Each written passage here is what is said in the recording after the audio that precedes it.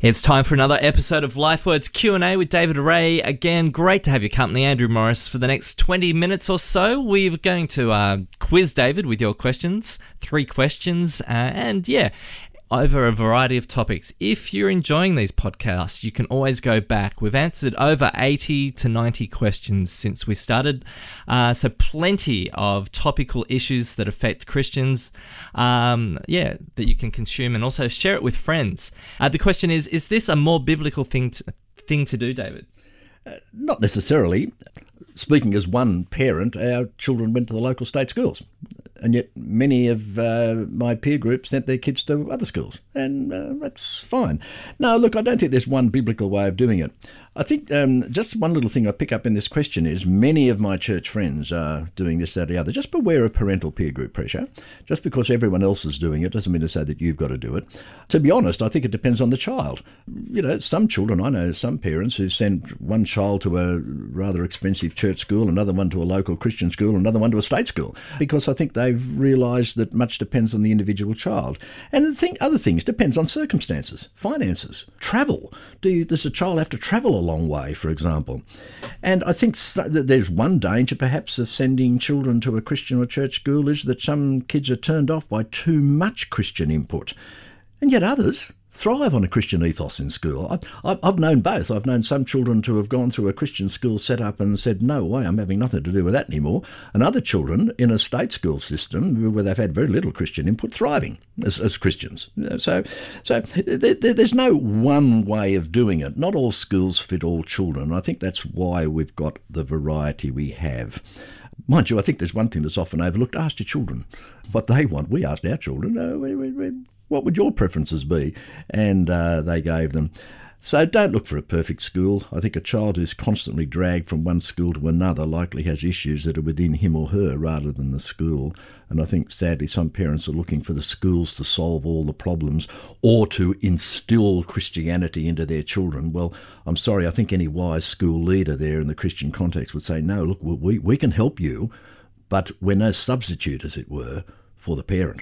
Yeah, from my experience, like growing up in a Christian school and stuff, I would think you would have to have figure out the reasons why you're sending the child there. Is it for education? Maybe you think the education standards, there's more intense tutoring and all that kind of stuff, more one-on-one time with students.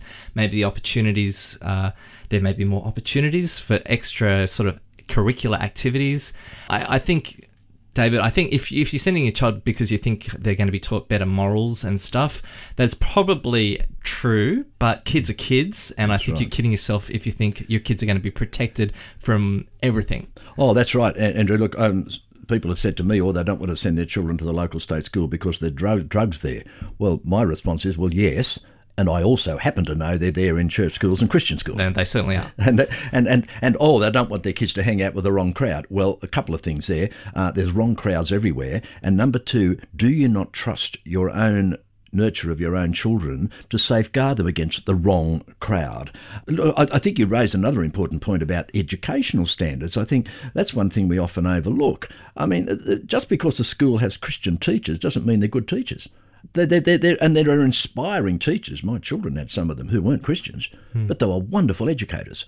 And so we can't afford to be too simplistic about this. Now, I've got to say that I think nowadays our Christian schools and our larger church schools have got wonderful educational standards and wonderful teachers. But just because they're Christian doesn't mean that they're superior to other teachers in the state system. So I think we've got to be aware of cocooning our children, as it were. Let's keep them away from the big bad world, because they're going to have to enter the big bad world eventually, number 1.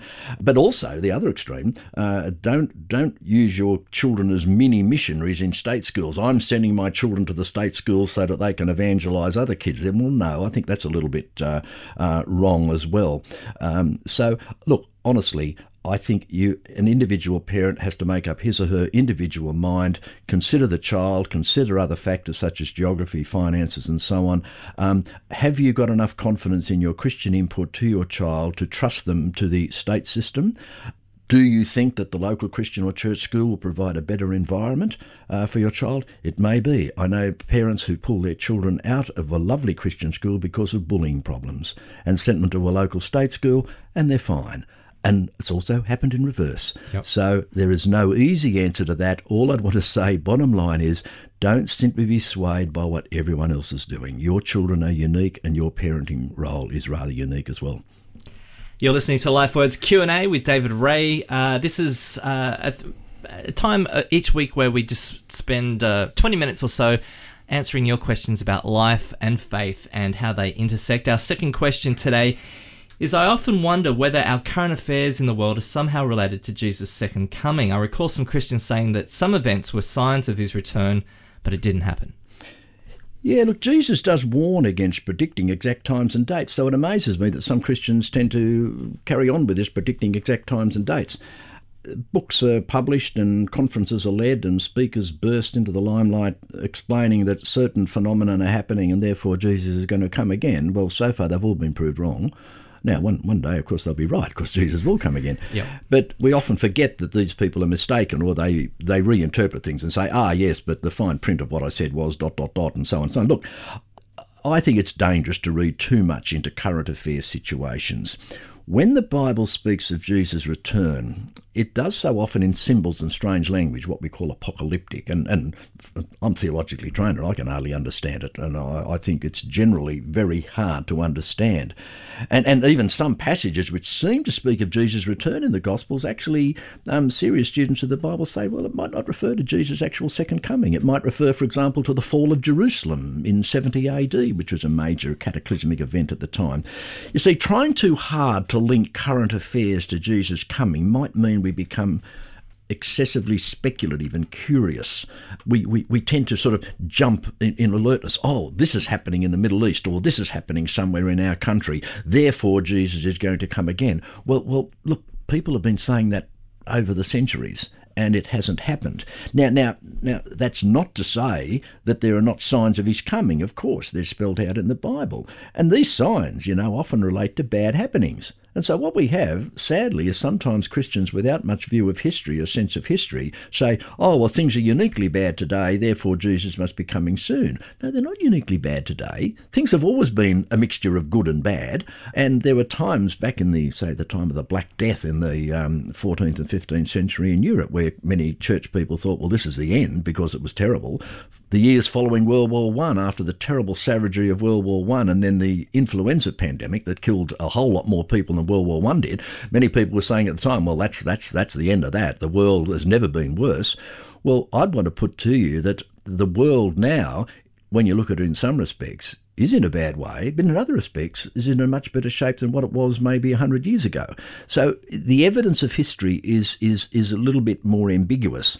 See, Jesus will come when God dictates it, and when he reckons sufficient people have heard the gospel. And I reckon we just got to stick pretty simply to the Bible there. We don't predict exact dates and times, but we've always got to be ready.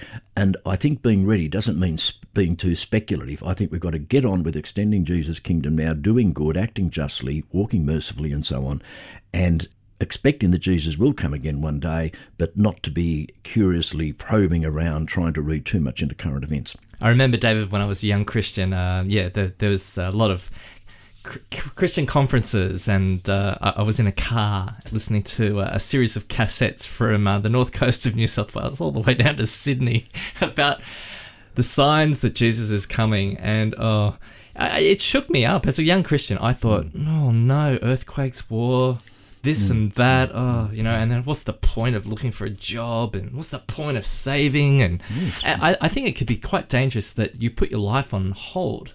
That's right. And Jesus actually warns us against that. He said, be up and about, doing things, because otherwise you wouldn't get up out of bed in the morning. And when they say there's earthquakes and there's fires, well, there's always been earthquakes, except incidentally now we know more about these natural disasters because of the different nature of communication. There's always been earthquakes and terrible tragedies and so on happening, but now they've come more to the fore because we know more about them. So therefore we're more alert to them, and therefore perhaps we can jump erroneously to the conclusion that things are much worse and therefore Jesus is going to come again soon. But remember, go back to the bottom line. Jesus has said no one actually knows the precise date. So one thing you can be absolutely sure of, if the latest paperback bestseller or conference speaker says Jesus is going to come again at such and such a time, you can state clearly from the Bible, you're wrong. LifeWords Q&A with David Ray. You're listening to our weekly discussion. Podcasts of previous episodes are available from the website hope1032.com.au. You can subscribe and have it automatically downloaded each week through your iTunes account. Just search for Hope Media Limited and LifeWords Q&A in the iTunes store. Our final question, David, for today is, I hear people talking about born-again Christians. What does it mean to be born again? First of all, I think when you hear people talking about born-again Christians, I mean, as a Christian, and I think any biblically based Christian would understand that any true Christian is truly born again. But I think sometimes that phrase is used in a sort of insulting way. Christians who are a bit fanatical and zealous, or they're the born-again types, or they're the born-again fanatics and so on. And yet, funnily enough, it describes all Christians, because Jesus says, he had this dialogue with Nicodemus, who was one of the Jewish leaders at the time, and said to this guy Nicodemus in John chapter 3, listen here, Nicodemus, you need to be born again. And of course, Nicodemus, like still some people today, takes Jesus literally when he was talking metaphorically. And he says, how can I be born again? And Jesus says, no, Nicodemus, you got it all wrong. I'm talking metaphorically, and what Jesus is saying is that something radical happens to us to cause us to be followers of Jesus. We get a new start. We have a new centre of being and a new purpose. Just as we were physically born into a physical life, Jesus is saying you need to be born into a spiritual life. And the implication there, I think, to Nicodemus and to us is we're not born Christians. I think what Jesus would want to be implying to Nicodemus is just because you're a Jew and a very, very respected leader of the Jews, that doesn't necessarily mean you are a follower of mine. Something actually has to happen to you. And I think that's what anyone in the Christian faith would want to say to people outside the Christian faith. You are not born a Christian. Something has to happen. And the alternative reading of this, and it could be a very legitimate reading, is that Jesus is not necessarily saying born again, but born from above, or to combine the meanings, born again from above. And what he may be saying is that all this is an activity of God. In other words, becoming a Christian is something that, as it were, needs the supernatural intervention of God. We decide, of course, but God has to act to quicken us, to enliven us, to point to Jesus so that we can embrace him in faith. So any Christian is born again in that God has done a work in them and that they now have a new centre of being. There's no such thing as a Christian who is not born again. Yeah, thanks, David. I can, from my own personal experience, I remember when I made a decision to accept Jesus, and there was a heavy weight. I went from having no peace to having complete peace, and I would say that was probably being a born-again kind of experience. Exactly right. Many Christians testify to that. God has done something quite beyond our own psychology or emotions. Thanks again for your company. Hope you've enjoyed our 3 questions, and you can always go back into our back catalogue of LifeWords Q&A. There are many questions that you can explore. You can also subscribe to David's daily devotional email, and that is the LifeWords Daily Devotional. You can subscribe at hope1032.com.au. Till next time, thanks, David. Thank you.